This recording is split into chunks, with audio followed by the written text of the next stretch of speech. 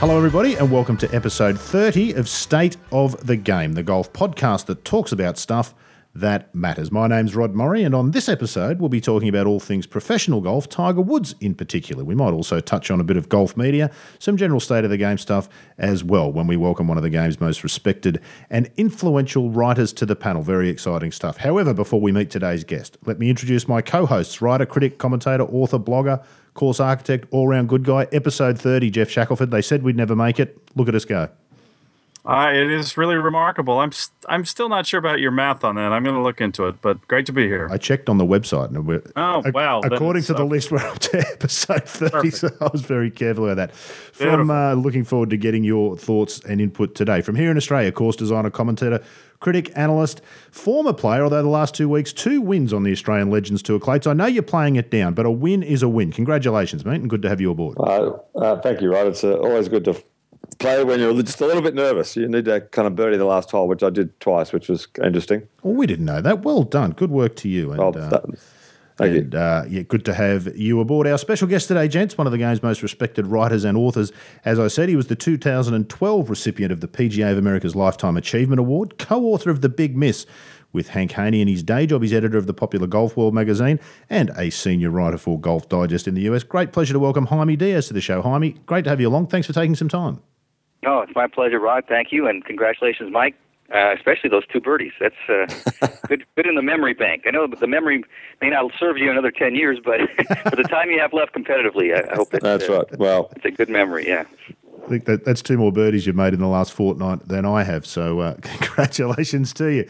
Jaime, on to golf of some more import and certainly of some higher profile. The reason we got you on today, you wrote a terrific piece for the upcoming issue of Golf Digest about Tiger Woods. You, of course, used to sit down with Tiger once a year back in the day when he was on the staff there at Digest. But you've done this piece for the upcoming issue. You've spoken to a bunch of legends of the game, I guess, about Tiger and sort of where he is. He still is the most intriguing probably person in all of sport, but certainly within golf. Tease out a little bit for me, or just sort of recap what that sort of story is about and what it was like putting it together, because it really is a great read. Well, thank you, Rod. The story is basically about the most obvious question, and will Tiger catch Jack, which, is kind of ad nauseum to a lot of people, but it's also probably the most popular sort of water cooler conversation in America, certainly on sports. And so we took a fresh look at it. I mean, so much has happened to Tiger since 2009. These last 4 years have been, just full of changes and unexpected, incredible dips and also some great, I think, triumphs for him too. So where is he? That's really where we're at in this story. And he had a very good year. Obviously, he won 5 times. He was the Player of the Year. He led in the stroke average. There's so many things he still does very, very well, and he's probably undisputably the best player. I mean, he got back to number 1 earlier this year. In many ways, a landmark year for him, and as Gary Player said in the story, in its own way, and I'm sure some people would say this would dismiss this, but I think I see his point, in its own way, as impressive a comeback as Hogan made from his bus accident, because Tiger suffered a trauma too. And so there's a lot of, I think, good energy for Tiger going forward, and yet he didn't win a major, and his performance in majors wasn't particularly good, especially on the weekends. So we just took a closer look at all that, and actually there is sort of a trend where he hasn't played that well on weekends, even in regular tournaments. His scoring average on Saturdays and Sundays is far down on the PGA rank in those categories, which is surprising because he routinely led those or was never worse than second or third. And so that speaks to something perhaps having to do with pressure, having to do with confidence, having to do with how he handles, the biggest moments, which he always used to be the best at. And for this story, unlike the others, where I had a lot of time with Tiger, actually a lot, relatively speaking, 20 minutes, 40 minutes, an hour sometimes, no access, direct access. And we talked instead and leaned on some giants, as you mentioned, Jack Nicklaus in particular, who is, the most scrutinized person in terms of what he did now. I mean, in some ways, what Tiger's doing is the best thing that's ever happened to Jack's record, because it's gotten more appreciation, actually, I think, than ever. And then Gary Player and Lee Trevino and Ray Floyd was very good to talk to us, Paul Azinger. All of them, I thought, they all they were all quite candid, surprisingly so, because it's a difficult thing to be candid about Tiger. It puts a public figure and especially another player in a tough spot. So it was more a story about, expressing what the facts were from this year, and then some commentary from players who've been there, so to speak. I mean, all these guys are multiple major champions, except for Paul. Paul's, I think, a very insightful guy at the top of the game. I mean, he was arguably the best player in the game in '93, so he understands some of the pressures too. And I just think that he's more free too, because he's not competing anymore, and he doesn't have maybe the same sort of reputation and baggage when he speaks about a player, and so his insights were very good, I thought. But anyway, I don't mean to go on too long. It was just one of those stories where we put it together more leaning on the biggest names and hopefully the most qualified people to sort of judge Tiger, even though it's all speculative. It's still, I think, where they're something that they actually have a lot of credibility in. Shaq, you had a question which I was intrigued by, which we were talking about before we came on air today about just people speaking about Tiger. Fire away at Jaime. About Jeff's question? Yeah, Shaq, are you with us? Oh, I'm sorry. Oh, sorry. Sorry. Yes. I did put you to sleep. Yeah. Are you paying bills? No. I was deep in thought. I was actually looking at something in the article, and I hit the mute button because I didn't want to be heard flipping pages in the background. Fire away. Did you go in knowing that you would get more people to speak, or was that your sense that, and this comes out in the story, that his aura has changed, and therefore people are just now less afraid to express their views about the state of his game? Well, it's a good question. I didn't expect anything. My expectations were low, simply because it is complicated for, especially someone like Jack, who's directly related to this story or related to the issue, to speak candidly about Tiger. So I was only hopeful, and I tried it with each of my sort of introductions about the story and my request for the interview to make sure they understood that I had a sense of how complicated it might be for them, and if they said no, I understood. So I wanted to be empathetic about the sensitive. And I know maybe this sounds like it's overstated, but it's just a tough thing for anyone to speak out about Tiger, especially critically or negatively in any way, because they become a target immediately. The sports world and golf world in particular is starved for news about Tiger. Tiger gives you very little, and when anyone with credibility and stature speaks about him, it's always news, and it puts that person on the spot to defend what they say, especially if it's critical. Having said that, Jeff, you made a good point that I think enough time's gone by now, and it's sort of just such a common topic among everyone in sports that I think these guys all felt freer about expressing their opinion. And even Jack, I thought, although he was probably the most careful, had a certain relaxed and expansive, I thought, discourse about Tiger, which was greatly appreciated and I think helped the story. Jack, of course, got caught out again last year, didn't he, Jaime? He said something, I think it was at the Masters, he mentioned that he doesn't often speak in depth with Tiger, and of course it made a headline on the other side of the world within minutes. I mean, exactly. That was an innocuous comment in his mind, probably. Although I know he probably has heard that you and Tiger must trade notes and stuff, and maybe he wanted to set the record straight. But just saying that became a flashpoint, and that's the world that Tiger creates. If you go into his world, it can be problematic. Yeah, you get caught. Well, look how the Brandel Chambly situation's turning now. What's happened today. It's clear they want blood. They want.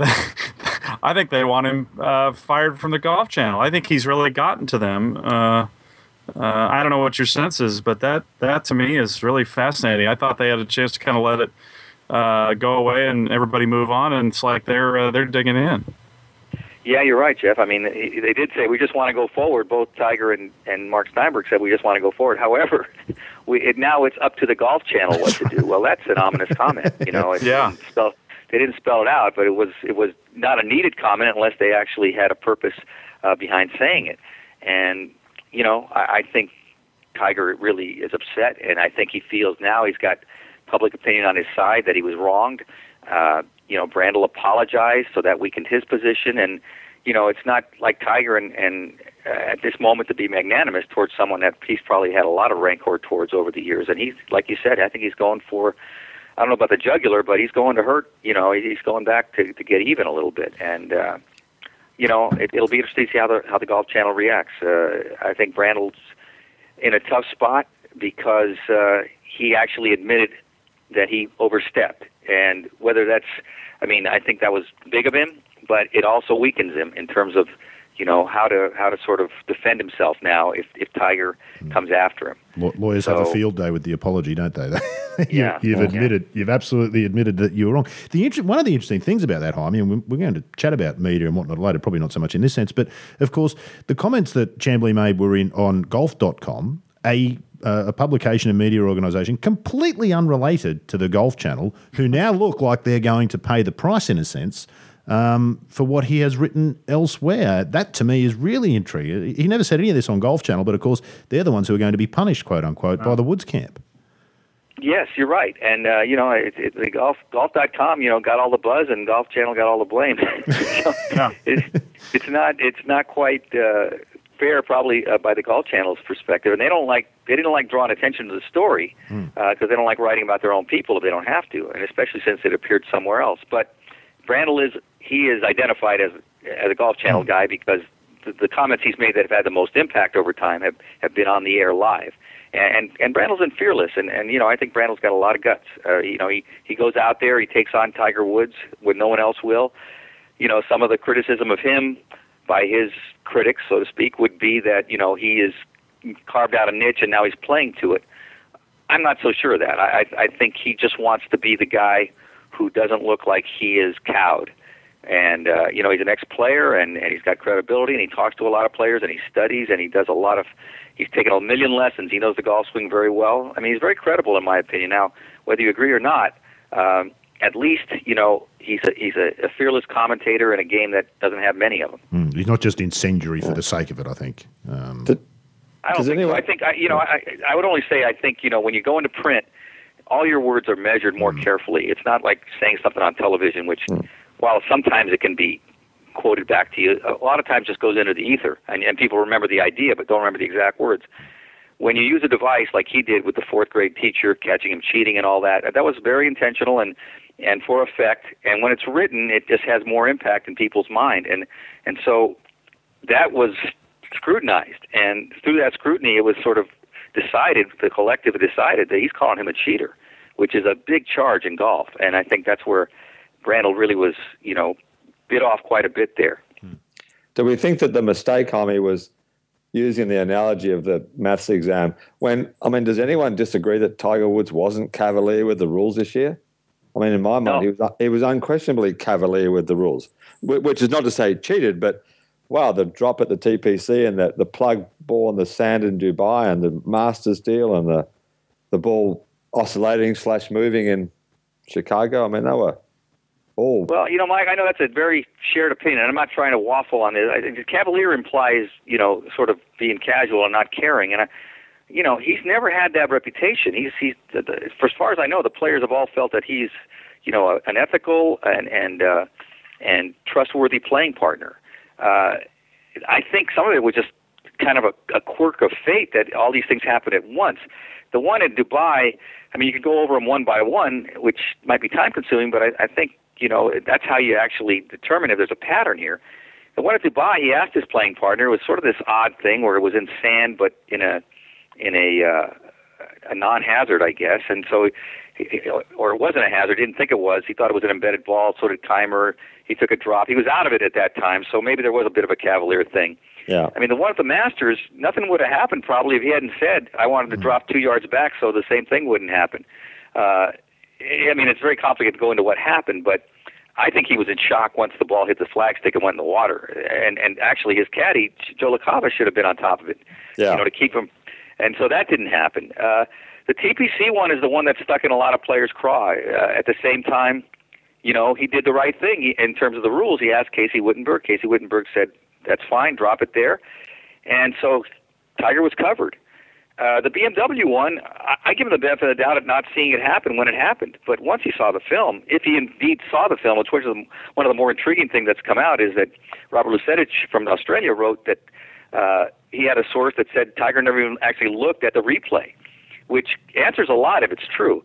But in any event, let's assume he did look at it and did say, I don't want to, I don't see it. It didn't move to me. Still, that just seemed like, what do you guys call it? Bloody-mindedness. He just looked like he was being a jerk, frankly, and that didn't sit well with the players. So I don't know if cavalier is the right word. I think Brandel was measuring his words, but I still think it gets into it's in the devil's in the details here, and I think it gets into a very sensitive area when you call a player a cheater, as you know, Mike, better than any of us here. Yeah. It stays with you forever, and I don't blame Tiger for fighting back, actually. No. Clates, the players know, don't they, on tour? Players know who you watch carefully. It's known. Well, I've certainly never heard that that's the case with Woods. I mean, it's never been the case. But on tour, the players themselves, don't they? They all know who you watch carefully. There've always been some guys who've had poor reputations. And I mean, the thing with Simon Dyson this week, I haven't played in Europe for a long time, but I assume he never had a reputation. But that was a staggering bit of film that we saw from wherever it was. I'm not sure whether they were playing China or something. You lose track of where the European tour goes these days. But I mean, that was a bizarre thing that he did. I mean, now they're talking about suspending him, but I mean, how can you suspend him if you didn't suspend Colin Montgomery? Oh boy, let's. No, there's a lot out there, Rod, as you know, and Jeff knows it. Jeff played at a high level in college golf. Everybody knows their competitors and their reputations, and sometimes it's telling when someone gets accused whether or something happens that's sort of controversial, whether the players defend him or not. When they don't defend him, it means that, well, I don't know if they're right on this one, but this guy had it coming. And I saw that happen a few times. When Greg Norman sort of made a scene about Mark McCumber, Mark didn't get much defense, even though Greg actually didn't follow the procedure correctly in the way he brought attention to what happened. He called it a hole later or something. But the players sort of felt like Mark McCumber's kind of been a little fast and loose, and they didn't defend him. So it's something, VJ to this day carries that burden. Unfairly, I think, probably enough time's gone by, and that was a very different time and a very different situation for him, but it just doesn't go away in golf, and so, I think, I wrote a column 3 weeks ago about Tiger's drop at BMW, or at least what happened at BMW, and man, I sweated that column. I really did. I mean, I had 3 or 4 people look at it who I trusted. Am I being too hard on him? Is this go over the line? Is this close? And, fortunately, the verdict was it was fair, and so far it's cut clean, but I sweated that column.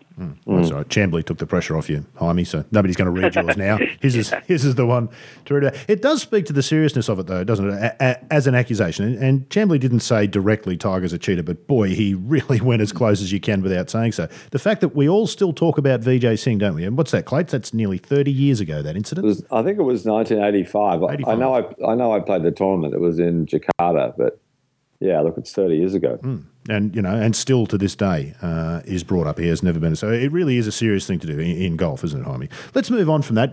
A lot of this is obviously wrapped up, Jaime, in Tiger's personality. And we touched on it there at the opening. You used to sit down with Tiger once a year back in the day and do a State of Tiger's game, I guess it was, for Golf Digest. You alluded to the fact that you don't feel like you really got to know Tiger the personal, but you did know him in his teenage years. I get the sense Ron Syrak wrote a really interesting column a week or two ago on this similar sort of topic about access to Tiger, and he got to know Tiger when he was a kid. He did something at some point that offended Woods. He went from Ronnie to just a casual nod in the odd sort of way. Not hard to offend Tiger. What's your take on Tiger the person from what you've known, the little that you've known, I guess? Well, I've got to say, Tiger's always treated me very well, but I know since the book, I don't like talking about it a lot and bringing attention to, my particular dynamic. But, since the big miss, I'm sure, I'm not someone that he would welcome in his circle.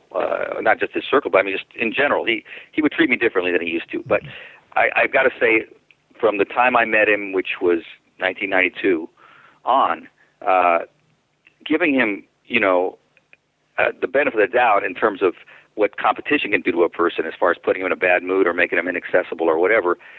When the time came to talk to me or I asked a question, I got answers, and it was respectful, and they weren't always the most insightful answers, but, professionally, it was a good relationship, and I actually have Tiger to thank for a lot of, really privileged moments just talking to the greatest player, certainly of his time and maybe ever.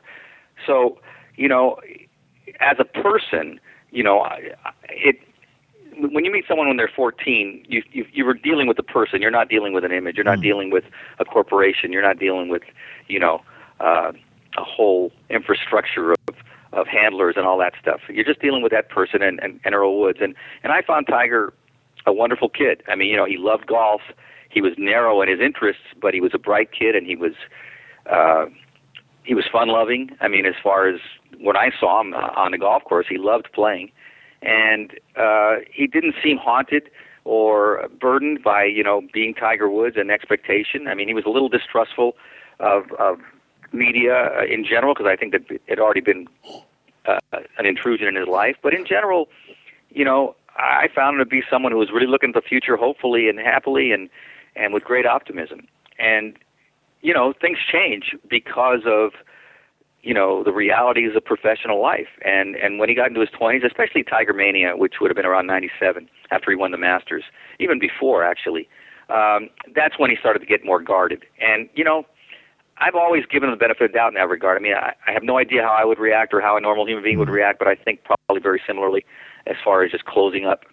And so he closed up, and not totally. I mean, he always, I think, fulfilled his obligations in the media tent, I'm not saying the bare minimum, but certainly nothing extra, because I don't think he thought there was anything in it for him to be extra. He's going to do it, he's going to do the obligation, but there's no sense in losing more privacy or losing more of what he wants to hold close to himself. And I don't mean to go on forever here, but basically into the 2000s, he became more private, and at the same time more savvy about how to deal with the press. So, when I sat down with him in a very privileged way with those Golf Digest articles, even though he was on staff with Golf Digest and there was sort of this deal, he gives us time. He was doing it as not just, because I asked him, but because he felt he had an obligation. Those were still great moments. He was still talking about golf, something he knows as well as any person probably. And while he may not have told me everything he thought, he told me a lot. And so, I take pride in those stories, even though they may have a taint to some people of being kind of a house job, because Golf Digest, basically had a contract with Tiger. I'm proud of him, and I miss those times, just like I enjoyed so much talking to Jack on the phone. Those are my favorite times as a golf journalist, just talking to the players that you admire so much and are interested in, and asking them everything you want to ask them and getting answers. That's my favorite time. The hardest time is writing it. But, that's right. The talking is really the fun part and the satisfying part. So Tiger gave me a lot of those moments. Jaime, within all of that, and Jeff Ogilvy said a very similar thing on this show a couple of episodes ago, that it's a shame Tiger isn't more open, particularly about golf, because he is an extraordinarily intelligent and knowledgeable person. Is that the sense that you get as well, that we kind of miss out because he's so guarded? Sure. I mean, Jeff is so astute, and I'll bet they've had some good conversations, although, Tiger holds back with other competitors just because he doesn't want to give away too much of himself to them either. I guess he's always felt like, the better they know me, the more they might have a chance to beat me. But sure, it's a loss. And I think that's one reason Nicklaus, who was never as revered, I shouldn't say revered, that's the wrong word, but never quite as loved as Arnold Palmer, actually with the golf writers is revered because he's such a great interview and he's so giving. Now, and that was true when he was still playing. I mean, I didn't see Jack in his prime as a journalist. I mean, I didn't pick him up till about 83, and that was already, past his prime. And of course, the 86 Masters was a great moment, but it was the end, basically, of his great play. And all that time, though, he's been the best interview, the most giving. First of all, he's the most knowledgeable. He has the most credibility, but he also enjoyed the discourse and enjoyed the rapport with the writers. And as he started to fall out of the limelight, even though I think he enjoyed a lot of that and having his life back, I think he missed a little bit of the attention. And whenever he got in the press room, and Jeff Shackelford can confirm this, I mean, he's the best. And I mean, Dave Anderson, who has been a journalist since 1949 and won the Pulitzer Prize, covered everybody. I mean, every sport. Best interview in his whole career ever consistently has been Jack Nicklaus. So in comparison, Tiger doesn't do that for us. He does a little, and it's fascinating because the interest is so high. But you're right. I mean, wistfully, we know it could be so much more, and maybe it will be someday. But I don't think in the near future. That's for sure. Jaime, and I do think it will be someday. I do. I mean, when you ask him a golf question, he gives you a pretty good answer. Not maybe as long as you'd like, but he gives you good stuff. But to the story, you have a quote from Ray Floyd that's who pins a lot on Tiger losing his aura as one of the reasons that maybe he's not the player he was. I'm curious how much you subscribe to that theory versus other elements of his game, like the loss in distance or less consistency with putting. Just how much that aura really is a part of kind of where he's at this point. It's interesting you'd ask that, Jeff, because I mean I've never been a big subscriber to the aura. I always felt like you intimidate people with your scores, and you intimidate your people with your style of play. I mean, people knew Tiger wasn't going to make a mistake on the course or back up, and that's intimidating just because you can't make a mistake. But Ray Floyd talks more about personality, the cult of the power of a Type A alpha dog personality. And the way that projects. And Ray Floyd was known as an intimidator, although he used to downplay it. But, there was a certain assurity about him when he walked that it just looked like, I'm better than you, and I'm going to beat you, and I don't care how well you play. I will find a way. And players started to believe that, I think, about Raymond at his best. And Tiger had it, much more than Raymond in terms of results. So I think that when Ray Floyd says it, it's got to be listened to.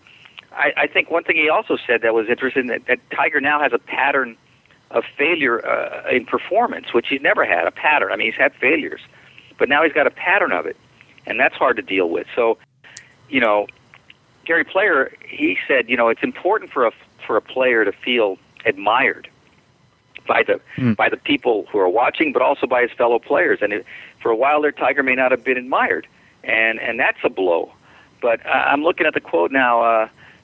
It's one of those things where it's an intangible, but it seems to matter to the best players. I mean, Weiskopf said that. Nicklaus knows, he knows that whole construction and the whole, that it's been said enough times that it must be true. And so if Ray Floyd says it, I think Tiger probably has lost some of that, and it's important. I mean, he may have lost it, and some people say, well, sure, he lost it, but so what? He can get it back by playing better. But it sounds like it's sort of permanently lost because what he had was so I shouldn't say unattainable, but so much higher than anyone else had attained. I mean, Tiger's prime was just so incredibly dominant. I mean, Jack was never that dominant. No one was ever as dominant as he was when he was at his best. And I think Raymond was alluding to that. Do you think, Jaime, that the great debate between the Nicklaus Woods thing is that Nicklaus played against better players, more intimidating players who gave him more of a run from Palmer to Player to Casper, Watson. Do you think Tiger's played against tougher players? And that was one question. And then the second part of that question is, given the poorish form of McIlroy this year, and Mickelson and Else are over 40, does that further add to the argument that Tiger's kind of the players he's played against haven't quite measured up to the ones Jack played against? I think there is some of that argument, Michael. I mean, I think you're in a better position to judge than I am, and having played against players who know how to win. That kind of goes back to Floyd's point also. And I really think it was really important in Jack's day, the players that came before him and that he played against and beat. I mean, he beat a succession of great players, starting with Palmer, and then on to Trevino and Miller and all these guys, these challengers. But all of them, except for Miller, to some extent, although he became one, were really hardened winners. and knew how to handle it at the end of tournaments. And I mean, how many of those guys do we really have today? And I think part of it's just, this monster the tour's created where you don't have to win to have an incredibly good career, an incredibly good lifestyle. And I don't mean everybody's soft, but I just think the urgency isn't there. And so the guys don't get as hardened and tough under the gun on Sunday because they're not there as often, and it doesn't mean as much when they are there.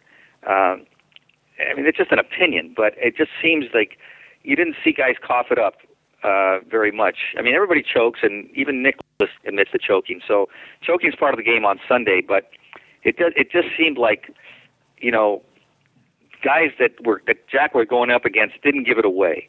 And to your point about Rory, not that Rory's a choker, I'm not saying that. I'm just saying that he's a bit soft, though, and he hasn't really been there. And suddenly the expectations and the limelight and the responsibility of being a winner, it's a heavy burden. It's hard to sustain it. And so in Tiger's era, no one really has been able to. Phil, obviously, he's got 42 wins. He's been a winner for a long time, but I think it's always telling. Every time Phil had a chance to be number one, and he had several chances the last 4 years, he never got there. He never beat Tiger. Whereas Trevino grabbed it when he had a chance against Nicklaus, and Watson grabbed it when he had a chance against Nicklaus. There's a difference. I'm not sure exactly what, but it does seem like I'm sure there's more guys that can win now, and Tiger's got that to deal with. If he doesn't play well, he's not going to win probably. And maybe Jack won some more with his C game than Tiger might have.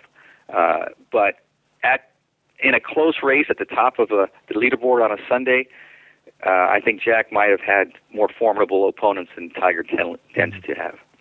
Clates, what role do you reckon money's played in that? You're a player and you've watched the money explode, probably a little too late for your career in that sense. But what role does money play in that and players' attitudes? When we spoke to Tony Johnson on the show, he was fascinating about that it was just about winning. Money was not even thought about. Now, the money is big. Maybe you don't need to win. Do you need to? Who wants to be Tiger Woods or Rory McIlroy and put up with everything that goes with it? I'm not sure there's that many want to. Are there? Oh no, I don't agree with that. But I think that when you finish second and you walk off with $600,000 or $700,000, it's still a pretty nice week. You can see why there's not it's an awful lot. It's a lot more than back in the 70s when it was $30,000 to win and $15,000 for second. There's even accounting for inflation, there's a big difference between $15,000 and $700,000 for second. So, it's interesting. And Timey's right. Tiger was such an invincible force for so long, so hard to beat, and the great fascination of sports. And of course, the unanswerable question is what would have happened if Tiger and Jack had gone up against each other at their best. Jack answered it. He said he would have kicked Woods' butt. Didn't he say that very early on, Jaime? He said, I would have kicked his butt. Well, yeah, but I think that's tongue-in-cheek. Yeah. But isn't that telling, though, that would have been his attitude? Well, I'm sure he would have had that attitude. Yeah, most definitely. I'm sure Tiger would have felt the same. But the one time that really happened was 1960, almost, when you had Nicklaus almost being great, Palmer great, and Hogan still being great. That one incredible Open at Cherry Hills was the one time you could almost see the answer to here's what would happen if the greatest players played against each other. That's why that, to me, is the greatest Open still, which is way off the topic, but that was an extraordinary Open. Point, yeah. That was the incredible... And Tiger's never had that. Tiger's never really, there's never been that gathering at the top for him. Yeah. It's funny, isn't it, Tommy? It's always been the bit players who've made the incredible finishes in Woods' great victories, isn't it? I mean, Bob May at the PGA in 2000. Players you wouldn't necessarily expect to be the ones that seem to have stepped up. We haven't had the great Tiger head-to-head in a major, have we? Which I think is the point that Clates is making. You really haven't had it with any of the other form players of the day. No, I think part of it was that when Tiger was really on, it didn't matter how great the second-best guy was. It was not a contest. About 15 shots, I think, was about the and then maybe Bob May was just having a miracle week, and Y.E. Yang had a miracle week. At least history would seem to say that. And Tiger, Tiger felt the pressure against Y.E. Yang, not because it was Y.E. Yang, but I think the accumulation. It was inevitable he was going to lose a major finally, and he finally didn't make the big putt. He finally didn't hit the big shot. It finally happened. Now, did that leave some kind of permanent sort of inability? I can't believe that, but. I think the subsequent events of 2009 were much more damaging. I don't think he lost anything in 2009. That was just, to go 14-0 and keep going and go 18-0 and 21-0, it doesn't make sense that anyone could do that. 14-0 was incredible enough as it was. I'm talking about holding the third-round lead in a major. Clates, I think you wanted to ask Jaime about Seve. To get off Tiger for a minute, we're still talking about great personalities, great players. Or Shaq, sorry. Yeah. Well, before we get to Seve, we don't want to worry about on Tiger, but I do have to. I'm just curious about one thing. You touched on it in the story, Jaime. The one thing you see with Mickelson is that he's losing distance, but he still has the ability to hit a huge drive when he needs to. Do you feel like that's part of Tiger's struggle at the moment, either or with the aura or just overall kind of his own confidence? Is that he seems to have lost that ability to just put one out there that makes everybody kind of just really in awe of him, and also just gives him a strategic advantage in being able to overpower a course at times. I think that's the most important point of all, Jeff. I mean, the aura and all that's important, and his mental state's important, but it's not, this thing is tangible. I mean, those things are, intangible. And, as you guys play at a high level, you know that hitting the driver well is so important. It just sets you up. It makes the golf course so much easier when you're in the fairway and long. Well, Tiger used to be, quite straight. I mean, relatively speaking, I'm not talking about just 2000. I mean, he hit the ball solid and he didn't spray it. I mean, he might miss the fairway, but he didn't miss it by miles. And so he always had that length advantage, and he just miniaturized these golf courses. And, the great change that happened with equipment with the Pro V1 and right around that era with the Bridgestone ball and everything, everybody getting 10 yards, they caught him a little bit. He always played a spinnier ball because he wanted to have that control around the green. And then he never really took to the large-headed, titanium drivers. He never really drove the ball that well with them. And I think he just, always wanted to be the longest because he'd always been the longest. And once he didn't, I don't think he adapted particularly well. And somehow his driver swing just kind of lost its rhythm. I mean, that's kind of what Butch Harmon seems to think, is that both Tiger and Phil got too interested in distance. And maybe that's a big deal when you're out there playing against these guys who are coming up. You want to still be as long as they are just to show that, you're the best athlete. Yeah. But, Tiger's had to kind of refine his game, and I think he's the best iron player. I think most people would agree. But he can't, with confidence, go up to a tough, long par 5 or a par 4 now and just pipe a driver and hit a 9-iron. And he's hitting 3-wood, and he's back there with a 6-iron and a 5-iron. And I just think it's hard to make the same kind of scores and have the same kind of dominance and win tournaments by 10 and 12 shots if you're playing that way. Yeah. So, these tournaments he's in now are tight because, he's calculated, okay, I can avoid the mistakes with this, but he's not going to make the great birdie runs and the great, kind of dominant demonstrations of skill that demoralize everybody without that driver. And he's still pretty long. He's just not as long. I don't think it's a statistical thing where he's lost 15 yards and it's kept him back. I think it's more that he's afraid to hit driver and he's got hit 3-wood so often. That's my opinion. I don't know. What do you think? Clates, I think you're right. I mean, I think the driver yips are the most. No one talks about the driver yips, but Finchy had them, and Scott Verplank for a bit, and they destroy guys' careers quicker than anything. So there's one thing to stay on the range and smash drivers, but you get in the golf course and you're just not quite so sure with it. When it's going that far, it's so tough. Well, that's the thing, Mike. Like you say, I mean, the farther you hit it, the straighter you have to be able to play the golf courses these days. I mean, they're bringing in the target areas. And this guy Mark Brody, who does sort of his own, as you know, independent sort of shot link analysis, maybe even a little more sophisticated. He's gone as far as with the strokes gained tee to green, and he says that the tee to green and driving the ball in particular is the most important part of the game, not the putter. And so, to your point about the driver yips, that's when guys go south the fastest. I mean, there was, Stenson when he went off the planet, it was the driver. Same thing with Westwood, and Duval. There's a whole bunch of them. The driver yips. Hank Haney's obsessed with the driver. I say obsessed. I mean, but he had them, and he really studied it. And he ventured as far as to say that Tiger had indication of the driver yips. And I mean, it's a very hard thing once you have them to even address them, because I think they're mysterious. I mean, Tiger knows how to swing the club, but can he do it when it matters like he used to? that's a mental thing. Can't go to a claw with the driver, can you, Clates? No, well, which is Wayne Grady's argument about the long putter. He hates the long putter, and the other guys were arguing about Bain, the long putter. He said, well, guys who get the yips with the driver, what do they do? Why should the guys with the putter yips get away with it? What about the guys with the chipping yips and the driver yips?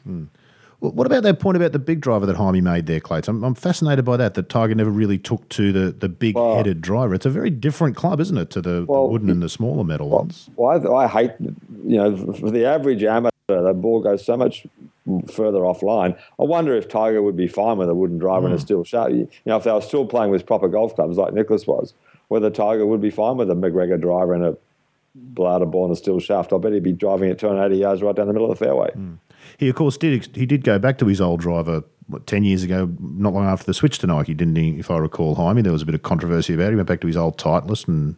Yeah, he stayed with that Titleist. It was a 250cc, and, steel that shaft, was, I think. Yeah, I think the best. He won a little Cobra at the Masters, but I think in 2000 he had that 250cc Titleist, and that's probably the best he ever drove the ball. But once it got bigger, he I don't know. First of all, that, and Mike, you can speak to this, but it seems like it promotes a cut, which wasn't his natural ball flight. He liked to draw the ball, so he always tried to draw the ball even with the big driver, and he would hit a lot of pushes and a lot of flares. The ball wouldn't come back, and so then he started. Yeah. Then he changed to a left to right flight, and I think it got him out of his natural pattern, and suddenly he wasn't straight anymore. Well, it got bigger and longer and lighter. That was the combination of the length, the lightness of the shaft, and the massive head. And Jaime, let's get away from Tiger. You visited with. I've got this column here. A beautiful column, I thought. When you visited with Seve the last time, you went back to get your briefcase and found him on the couch. Oh, yeah. I mean, can you talk a little bit about that, or is that too private? No, sure. I mean, no, it was a great privilege. It was a great honor. I mean, and players of your era especially, I was just so amazed at how much reverence Seve was held in as a person, but certainly in terms of his skills. I mean, I think it's actually grown, and not through legend, but actually through a kind of appreciation for just how good he was at the really difficult things in golf. And the great irony is that he was not that good at the simplest things, at least for a good player, which is the driver. Again, this is driver yips that afflicted Seve. Yeah. But so to go back and see him was wonderful because he let me, for one. I mean, I was just it was a very difficult time. I think in retrospect he probably knew he was dying. Give us some background, Jaime. Sorry, I'm not familiar with that was not what he was saying. I'm sorry. I'm not familiar with the column that Clates is talking about. Just give us some background to. Oh, sure. Well, Seve, of course, had his horrible brain tumor and operation, and then he was going to play in the 2010 British Open at St Andrews, and this was going to be a great moment. This was going to be like Ali lighting the flame at the '96 Olympics, and it was going to be a wonderful moment where all the champions play on the Wednesday, and Seve was going to be first among the champions, and everyone was going to get a chance to really show their appreciation, and it was going to be a wonderful thing for Seve. And he was even practicing. I mean, he had I went to his house in Pedreña, and he had a little course around his house that he had built, little 80-yard shots, very difficult. I mean, the greens were about 4 yards wide, and water all over the place. And he said he had the course record. I think it was only 1 under. It was really hard, but anyway, he was hitting balls, and he said I had lost some distance, but he was looking forward to everything. And so that was the premise on which I went there, and he allowed me to come because I think he was hopeful about at least the St. Andrews things happening.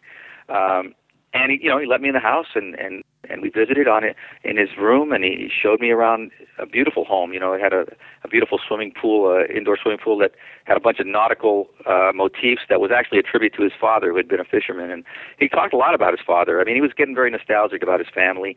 And the hard thing was, because of his brain tumor and the way that the operation went, it affected, and I don't know which lobe it is, I should know this, but one of the frontal lobes. And it's not uncommon for people who have that operation to lose total control of their emotions. So he became very emotional several times in the interview, crying, and he would excuse himself. I'm sorry, this happens now, and it was touching. It was hard to continue, but he was brave about it. And he kept talking, and it just made the whole thing seem so wistful and sad. So anyway, it was a beautiful day, and at the same time, even though it was sad, and I thought for sure I would see him in St. Andrews again, and that's how I built the story. He has his logo is of him celebrating the putt on 72nd at St. Andrews. He calls it the moment, So in the story, I use that as sort of. It's even on his doorknob on his front door was a little carved Seve, and you knock on it with And it was all over the house, actually, or motifs called El Momento. Anyway, that moment was we never saw it. I mean, the great moment, the next great moment was going to be at St. Andrews, and it just didn't happen. His doctors told him it would be dangerous to fly, and to get that emotional was dangerous. And they decided that he shouldn't go. And I've talked to friends of his since then, and his family members even, who say they really regret that, even though it was going to be dangerous, they didn't let him do it because it would have been a great moment. But what happened at the end there, Mike, it was just a little moment, but it was. I had left in the rush of leaving and being excited and being, sort of losing my poise a little probably. I left my briefcase in his living room. So I went to leave, and I walked out of the house. I realized, geez, I left my briefcase. And so I knocked back, and the housekeeper let me in, and I had to go back in the room. And he was laying down, and he looked completely exhausted. I mean, he had kept his energy up for me and the photographer for those 2 hours we were there. And his nephew, Ivan, had told us, boy, he doesn't have that much energy usually. He really tried. So I came back in the room, and he was laying down with his hand over his face, and he was I could tell he was exhausted. And then I surprised him by walking in, because the housekeeper just opened the door for me. And I said, Seve, I'm really sorry I had this. And, he was a little annoyed, but then he goes, hey, wonderful to see you.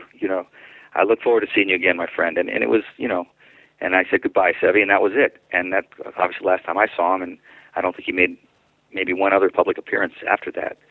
So, we all miss him. I mean, he was just an artist. We all, all of us, all four of us now, we love the game for the artistry and the skill and all the guts it takes to play it well. And he exemplified that, I think, more than any other player, more than Tiger, more than Jack, for the players. I mean, he's everybody's favorite player. Ben Crenshaw said, he looked like a player. That's the guy you wanted to look like. That's the guy you wanted to swing like. That's the guy you wanted to carry yourself like, Seve. And so I think that's his great legacy, more than the championships and more than the shots. It was the way he looked. He just looked like the platonic ideal of a golfer, and I think he's remembered that way. How well had you known him, Jaime? Had you had a history, obviously, then with Seve? Well, not the longest time. I think I met him at the. Jeff was probably there. I think it was the '85 L.A. Open. Might have been the '86 L.A. Open. When he got the sponsor exemption. Yeah, because he was having this fight with Beeman. Yeah. And that's when I saw him first and spoke to him. And all the players at that time were on Seve's side, even though Seve, he just kind of blatantly broke the agreement that he had with Beeman. I mean, Beeman's the ogre in the story, but Seve just said, I don't want to play anymore. And he said, well, then you don't have a card anymore. And so then it was like, geez, we don't get to see Seve, and the players were upset. But anyway, after that, I visited him once in Pedreña in '89, where I actually just kind of cold called him. It was crazy. I went there thinking, if he says no, I'll still talk to everyone around him. I just flew to Spain. I mean, that's when the magazines had money, and I just showed up at Pedreña and kind of smoked him out. I mean, waited around the pro shop, and then he came out, and his house was right by the pro shop, and he came out in his pajama top and a sandwich. He was going to hit some shots. It was like 10 in the morning. And he saw me. He goes, what are you doing here? He was mad. But then, he said, well, you come all this way. And I ended up spending a couple hours with him. And he drove me back to the bridge in Pedreña where you cross, not the bridge, but the ferry where you cross to go back to the mainland. So it was wonderful. He had a great heart. I mean, he was a tempestuous guy. He was a genius. And he's, I'm sure in many ways a difficult man. But his heart was what people connected to, and they gave him the benefit of the doubt on the other stuff, because all these geniuses are a little crazy. David Cannon says exactly the same thing. He had quite a long relationship, the photographer David Cannon, long relationship with Seve. I remember talking to him not long after Seve had died, maybe 2 or 3 days, and he was crying openly on the phone about Seve. And he said that, so he said he could be extremely difficult when he wanted to be, but he was such a genius and had such an amazing heart as a person. Clades, you would have bumped into him, I guess, on the tour, Seve. I don't think you've ever said you were his friend, but you've talked about just what a presence he was, haven't you? I played with him. I think everyone loves Steve. They adored him, really. I mean, loves to. Well, it's the same word. The players adored him. Nick Price, all those guys who grew up. Tony Johnson. You know, it was just he made everyone's life better because he was there. You know, when I look back at my time playing in Europe, I think I played in the best time in Europe because of one man, really. You know, just to watch the guy. You know, as Crenshaw was said, just to watch the guy play golf, just to watch the way he put his shoes on. I mean, my God, the guy, it was in. You know, you don't see anyone like that in the game anymore. Perhaps not even before that. Perhaps he was the only guy ever. I mean, Palmer, maybe. I don't know. I didn't see Palmer when he was at his best. But, you know, you see a guy who was that great, and everyone was in awe. You know, Faldo, those guys, they all knew he was the best player, really. Although Seve did say that someone asked Seve once if you guys all played your best, who would win? He said, well, Sandy Lyle would win, of course. But, you know, Seve just had the whole thing, and he was adored by the players, certainly in Europe, and of course by the fans and by the sponsors and by everybody. So Seve's burden was perhaps that you know he understood that the whole thing was riding on his shoulders. Yeah. And what a position to be in. I guess Tiger's had a bit of that, and Rory's maybe felt a bit of that, as you alluded to earlier. Jaime, you did mention something. I did want to chat about this. It's moving sort of away from the players, but sort of golf more generally. It's a far more commercial world we live in now, and a far different world. You, of course, spent your life in magazines, as have I. That's been my background as well. And boy, have things changed. You mentioned it there with a bit of a chuckle, you know, back in the days when magazines had money. It really is a different world, media generally, but the golf media now, isn't it? Of course, you've got an online presence, you've got a print presence. It's all very quite confusing. What's your take on where we are, and where do you think we're going to end up? This internet has done an amazing thing to media, hasn't it? And those of us who work in it. Well, we're in a huge transitional period, and I don't think people know the other end yet. I think everybody who's still in it very much appreciates, if they were lucky enough to go through the fat years, so to speak, they appreciate it more. Maybe we took it for granted then, and we feel lucky to still be in it and still have good jobs. There aren't as many as there used to be, and every good job now entails more work than it used to. But I don't think you hear people complaining now. You hear. I heard more complaining when everything was going so great because it looked like we all felt entitled, I think. Yeah. I say we all, but I mean collectively there was a sense of, well, this is important. We're golf writers. Well, in the grand scheme, I mean, what is golf? Golf is a niche sport, and golf writers are not the most important even sports writers. So it was wonderful, and I think it'll probably be like that again once this thing all gets figured out. But I mean, Jeff's been a pioneer in some ways, with his website. That's probably the way a young golf writer, if you were 25 now, what would you do? It'd probably be very hard to get onto the golf magazine, and it might be hard to get onto the Golf Channel. But if you wrote a blog, and an intelligent one, you'd get noticed and you'd build a name, and Jeff's done that. And I think he's the model actually now for a golf writer. Bernard Darwin was a model once, and Dan Jenkins was a model once. Now Doug Ferguson, who covers the golf for the AP, he's by far the most read golf writer in the history of civilization, because so few newspapers have their own golf writer.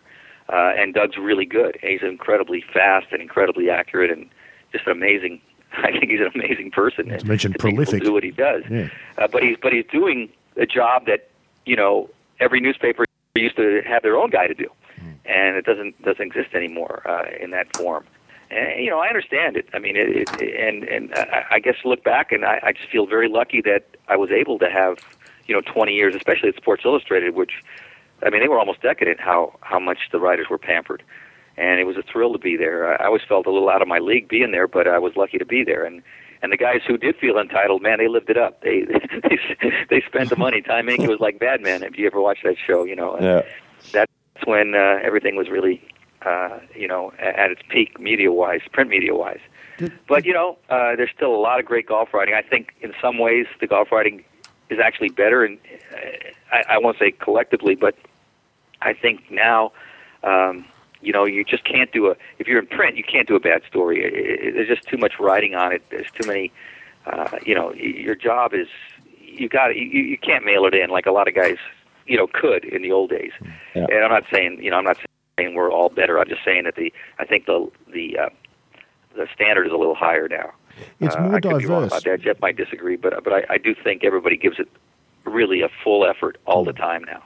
It's a more diverse media landscape, isn't it, in what's available to consume? And I wonder whether you think that has an impact on the game itself. And I suppose we talk predominantly about professional golf, but also the way golf is consumed. Golf, the forum, golf seems to me a little unique in sport in as much as it's such a high participation rate amongst those who watch the professional game, which is not so true of most other sports. But the Golf Forum is an amazing. Clates and I are both a member of one down here called the Golf Forum, which is, got some amazing discussions go on. But people can produce. Do you see that the media, particularly for golf, having any sort of impact on the game and the way it's played? This show, for example, I doubt this would have been a commercial success 15 years ago. Whether you think there's any sort of impact on the game from the way the media is consumed and that consumers can take part in the media as well. I think the interest level, the game's problem in terms of its growth right now is, I think, mostly economic and cultural. It's not about the top of the game. I mean, there's more interest. I mean, the PGA Tour ratings are higher than ever. There's more interest in watching the best players than ever. So I don't think the writing is, or the lack of, as many golf magazines perhaps, or as many, sort of long stories is hurting the game participation-wise or interest-wise. I think for the aficionados, they're losing something. The people who value those things may feel like the coverage isn't as in-depth as often as they'd like it. But I think the big thing that I notice is the players just don't need us as much. I mean, in the old days, I'm predating myself. Before my time, the press was so important to the players. Having a good relationship with the press, cooperating with the press, being candid and open and insightful with the press really elevated somebody's career and helped them pass their career. I mean, Dave Marr was the greatest example, probably. I mean, he was a wonderful talker. He was a good player. He won the PGA, but I mean, afterwards he had a career, and I'm sure he was looking at that as he was playing. Now, I mean, there's just so much. There's so much lucre. There's so much money that the players are promoted in a different way. They have agents making deals with corporations. As long as they're on television a lot, they don't need any stories about them. Unless they are of that mind, like a Jeff Ogilvy, who enjoys the discourse. And there's a few guys like that, and we value them very much. But in general, a story opens up a player to time commitment, to distraction, perhaps something that's written that will follow him around, or something he would rather control. So they'd rather do interviews on television. I understand that. So it's changed in that regard, and we're getting through it. I mean, I still think that people do miss long form, and even some of the players now, you talk to them and they go, I like those stories, those longer stories, and hey, I'll talk to you on that one. Okay, sure.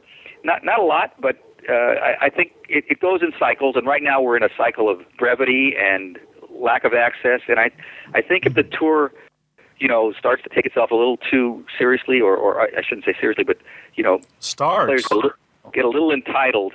They could kill the golden goose by not being. I mean, not kill it, but harm it by not being as accessible. So I think access will grow. I really do, because I think in some ways it's reached a point that's counterproductive to the tour. Clates, have you noticed the power shift as a player? Because I think Jaime's right there, but I think what you lose when the players take over their own press, which is kind of what's happened, you lose some reality, I think. I mean, do you sense that, the power shift? I mean, with Twitter and all those sorts of things? I guess players have got an unreasonable mistrust of the media, probably. They think that what they say will get distorted, which is, they watch too much Fox News probably. But, it's when you talk to the decent, Jaime or Doug Ferguson, I mean, the guys who write golf, I mean, I'd like to think I do that here. Guys who write golf, you're not in the business of trying to screw players and misinterpret what they say and try and, create a story out of the story rather than just writing about them. But, the thing that's we're going back to the original point. I mean, people in Melbourne bemoan the fact that the Age doesn't really have a golf writer anymore, and there's no golf in the papers. But Jaimie's right. There's more great golf writing than ever now. I mean, I just say, well, just go to Shucklewood's blog. Go to just go to the internet. There's great golf writing everywhere. Whereas when I was a kid, the only great golf writing I read was Golf Digest used to do those long stories on players. Bruce Litsky, or that every month to be a long story on someone, and Peter Thompson. I grew up reading Peter Thompson, who was one of the great golf writers. Really, I mean, you talk about Nicklaus going to the press tent and talking to the press. I mean, Thompson would go to the press tent and write a story for the Age after the third round of the British Open. So I grew up, with Peter Thompson and I suppose Don Lawrence and the local writers here, but Peter was the one great golf writer in Australia, really. Whose book that you organised to have sent to me, Clates, I just finished reading last week, and absolutely fabulous, just a series of columns. It's tremendous. What a book. Well, just in fact, Jaime, we must send you a copy. We should. No, I look forward to that. Thank you. Yeah, it's just a friend of mine published a book on. I mean, it's really a republished. It's a little along the lines of Harvey Penick's Little Red Book, but I think it's much more insightful, and it's it didn't. Who is it, Mike? Peter Thompson's book. Oh, it's Peter's. Oh, it's right. Yeah, I had good fortune once of sitting down with Peter, and I did a story for him on the memorial program, which actually has a place for long form. They do that with their honoree. They used to give us like 6,000 words. So I did like a 5,500 word story on Peter Thompson, but he couldn't have been. He is fascinating. He's a perfect golfer in so many ways, except probably physically.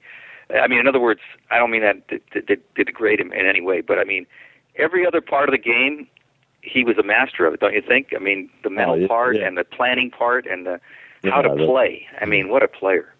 Yeah.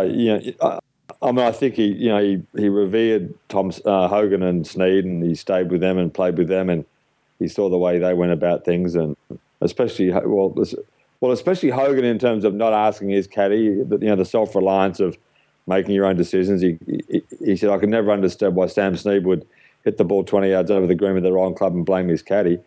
But, he was, along with Jones, probably the greatest intellect to play the game, and certainly thought about the game and played it beautifully and understood how to play the open courses where you bounce the ball along the ground, and which kind of led to his disdain of America, really, where he didn't like much having to fly the ball through the air and stop it on soft greens, and he thought it was an unsophisticated form of the game, which he's ahead of his time. Yeah. His perception of the game was so ahead of his time. I did see him win two tournaments in '85. I think he won 9 tournaments. Yeah, he did.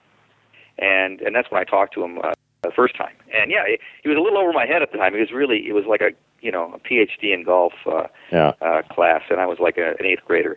But I've grown to appreciate it more. He that's going to be a great book. I'm looking forward to that. We will send you. You will love the book. My poor other half, who's got no interest in golf, Clates, has been quoted Peter Thompson at it for the last week or so while I've been reading it. I just have to read this out loud. You've got to listen to it. Just fascinating stuff. Jaime, it's been fabulous to talk to you. And as always, we've gotten to about an hour, and I barely feel like we've even started, but we must let you go. It has been terrific to... No, I'm sorry. I probably talked too much. I apologize. I didn't hear from Jeff at all, and that's unusual because I've had dinner with him. And because I'm enjoying the conversation. I'm just sitting here listening. Jeff told me not long ago that what he does is he puts on the mute button and goes and pays bills online while we do the show. I paid no bills today. I did put it on mute because I didn't want to be heard flipping pages. That's all. He's got rent control, and all he's got is a water bill. The guy doesn't spend any money. Dear. It's been fabulous to have you, Jaime. I hope you can come back one day. It's been great to chat to you, and there's a million things other we'd like to hear, but thank you for taking some time today. Oh, my pleasure, and thank you very much. Not at all. And, of course, to you, Shaq, over there in LA. Nice to